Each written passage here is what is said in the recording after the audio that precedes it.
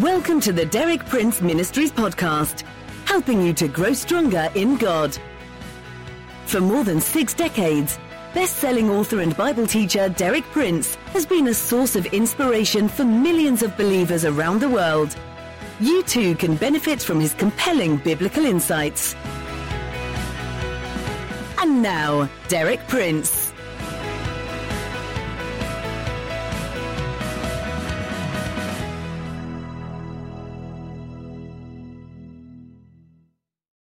All last week I was sharing with you how God is working out his end-time purposes in our world today.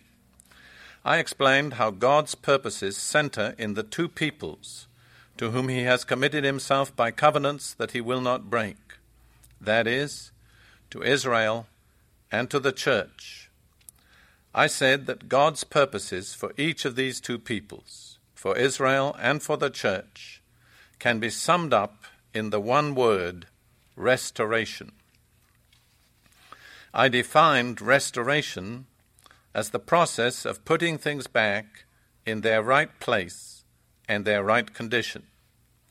I pointed out that the need for restoration necessarily indicates that the things to be restored have not been in their right place and their right condition. This week, I'm going to deal in some detail with the restoration of the church. Then, in the week following, I will deal with the restoration of Israel. Now, if we speak of the restoration of the church, that implies that the church needs restoring. That is, by our definition, that in some way the church has not been in its right place or its right condition. Is this true? If so, in what ways does the church need restoring? Now, these are the questions I will now attempt to answer. But just let me repeat them. Is it true that the church has not been in its right place and condition? And if so, in what ways does the church need restoring? We have only one scriptural standard by which to determine what God intends the church to be like, and that is the church as originally brought into being by God and as portrayed in the New Testament, primarily in the book of Acts. Now, the New Testament church certainly had problems, and they are very freely mentioned in the New Testament. There is no attempt to cover over or hush up the problems, but in spite of all its problems, the New Testament church was, in general, marked by the following 7 features, and I will enumerate these 7 features. Number 1, there was general unity among all believers. Within that unity, there were many variations. Some believers still worshipped in synagogues, others formed new meeting places. There were differences of culture and other differences. Yet within it all, there was a general unity among all believers. When Paul wrote to the church at Corinth, he did not write to the Baptist church or the Presbyterian church or the Episcopal church or the Catholic church. There were not a lot of different churches with different labels. In every main city, there was just one church. This is an objective, historical fact. Certainly it's far from the situation that we're familiar with today. Secondly, among the New Testament Christians, there was in general a willingness to sacrifice all, including life itself, for the cause of Christ. In most cases, when one became a Christian in those days, one had to accept as a real possibility that it might cost one's life. Very manifestly, that willingness to sacrifice all is not found amongst all church members or professing Christians today. In fact, even comparatively small sacrifices are often resented. Thirdly, in the New Testament church, there was a commitment to the commission of Jesus to carry the gospel to all nations of the known world. And within the first century, the church practically succeeded in accomplishing that task. In the remaining 18 centuries or 19 centuries since then, it could be said that in some ways the church has retrogressed. There is a higher proportion of people in the world today who have never heard the gospel than there was at the end of the first century. Fourthly, in the New Testament church, there was spiritual authority and power that made an impact on entire cities and provinces. At one point, the opponents of the gospel made this complaint about preachers that had come to their city. These that have turned the world upside down are come hither also unto us. They might not welcome them, but they certainly could not ignore them. Today, in many parts of our Western world, the church is regarded by the majority of people as an anachronism, something that is long out of date. They don't fight it, they don't oppose it, they simply ignore it. Fifthly, in the early church, there was the regular exercise of the supernatural gifts of the Holy Spirit. This wasn't something special or strange or confined to some particular little group or sect. It was part of the normal life of the whole church.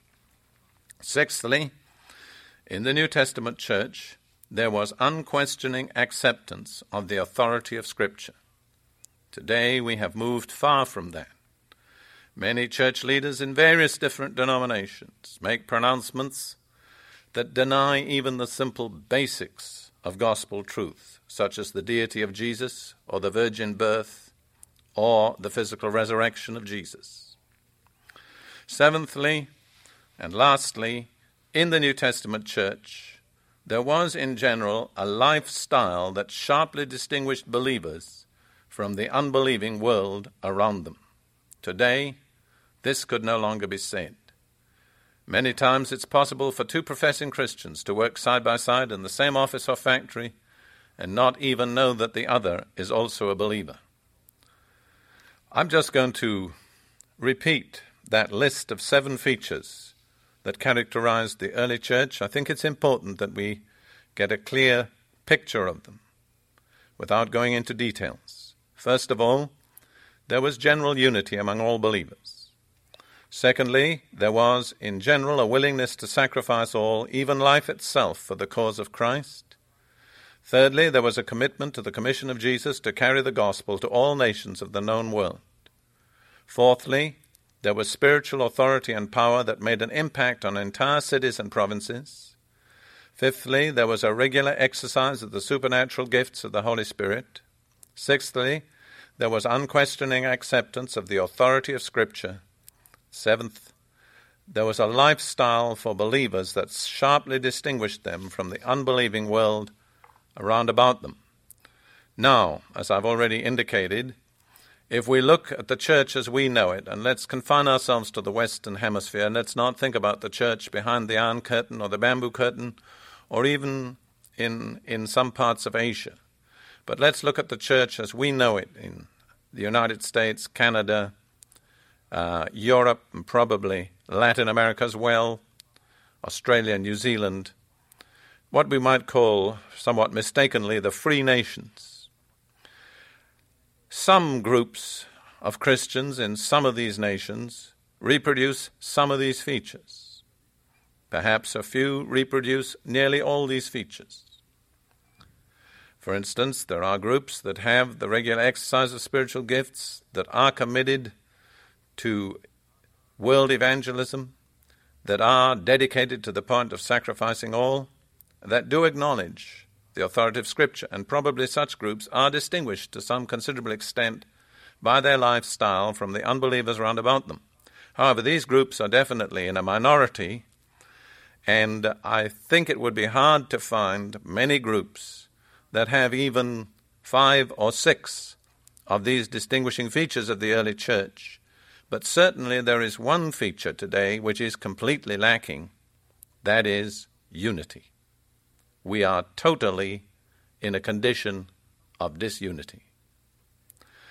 Facing this realistic assessment of the church as we know it today, we have to ask ourselves certain questions. First, has God changed his plan or his standard for the church? My answer is no. God started the church the way he wanted it, and he's never changed. In general, God starts things off right. That's one of the features of God's dealings. Second question, is God really able to restore the church to its right condition? How would you answer that? I think many people would consider it absolutely unthinkable and impossible. But my answer is, yes, God is able to restore the church to its right condition. I believe he set about that task, and I believe that God never undertook a task that he's not able to complete. I believe God has given a commitment in Scripture. Let me read you from Ephesians chapter 5, verses 25 through 27. Paul says, Christ also loved the church and gave himself up for her. That's the measure of God's commitment to the church, that Christ gave himself. Why did he give himself? That he might sanctify her, having cleansed her by the washing of water with the word, that he might present to himself the church in all her glory, having no spot or wrinkle or any such thing, but that she should be holy and blameless.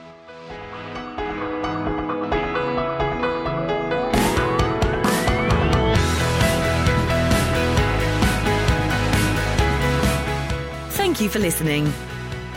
For more inspiring teaching, visit our website at dpmuk.org/podcast and like our page at facebook.com/dpmuk to join our online community. Derek Prince, teaching you can trust.